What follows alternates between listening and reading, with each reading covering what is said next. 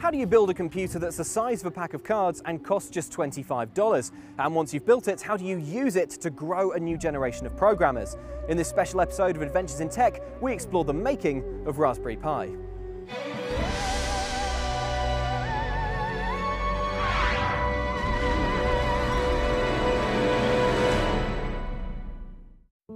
Raspberry Pi is a tiny computing board that's so simplistic you have to learn basic programming just to turn it on.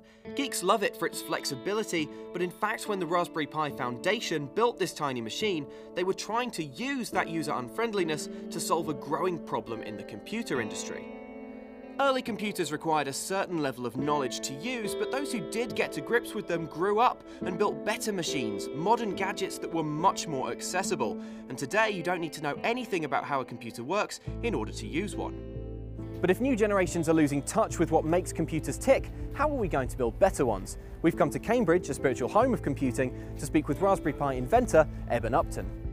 Very simply, the problem we wanted to solve was we saw here in Cambridge at the university the number of applicants to study computer science fall from maybe 500 for 80 places in 1995 to roughly 200 10 years later. And really we were trying to find with Raspberry Pi a way to reverse that decline. So I think the thing is that young programmers learn about computers, and what they learn is that a computer is like a metal box that contains a keyboard and a mouse and a display and a battery and lots of software and stuff. What we teach them is that actually, this is a computer. The concept of a basic machine for learning was there as early as 2006. Prototypes were built, but ultimately it was in 2010, with the arrival of the microDB developed at Broadcom, that Eben became convinced the Raspberry Pi was viable. Several years of hard work later, the first Pi was ready to come out of the oven. The Raspberry Pi Model B went on sale in February 2012, and it packed a surprising amount of power into its tiny form. At the centre of the first Pi was a 700 MHz processor, backed up by 256 meg of RAM. It didn't even come with any kind of casing, but could run an operating system off an SD card and sported several crucial outputs, including a headphone jack, USB, Ethernet and HDMI. Raspberry Pi was an immediate hit, plenty of media attention turned into sales, and within a year, 1 million boards had been sold, with the itsy-bitsy microcomputer becoming a fixture of tech culture. Geeky types found a cheap way to make their own media centres, while even geekier types dreamed up weird and wonderful applications for the Pi. Such worthy pursuits as making a keyboard out of beer cans, opening a garage, a vegetable drum machine, sending it to space, controlling robots, building a pet feeder, an arcade cabinet, or a small arcade cabinet. The back-to-basics nature of the Raspberry Pi has made it a plaything for grown-up geeks, but in a world of iPads and Xboxes, how do you enchant the younger crowd?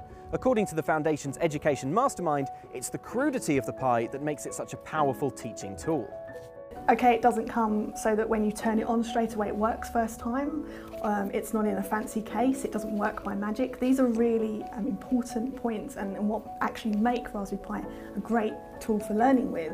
Putting on a desk in front of children and they see that, they ask questions, and for any teacher that's when you know your children are engaged. The Foundation is making inroads with education.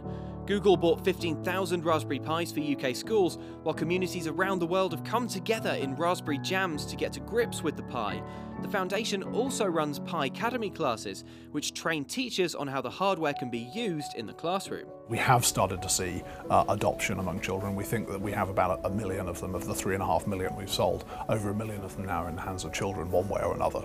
But we found now that many schools are picking it up and using it, and so we're seeing it move from informal learning into formal learning, and that's quite exciting for us here at the Foundation. What do you think the future holds for young programmers, and have you experimented with the Raspberry Pi? Let me know and check back next time for another adventure in tech.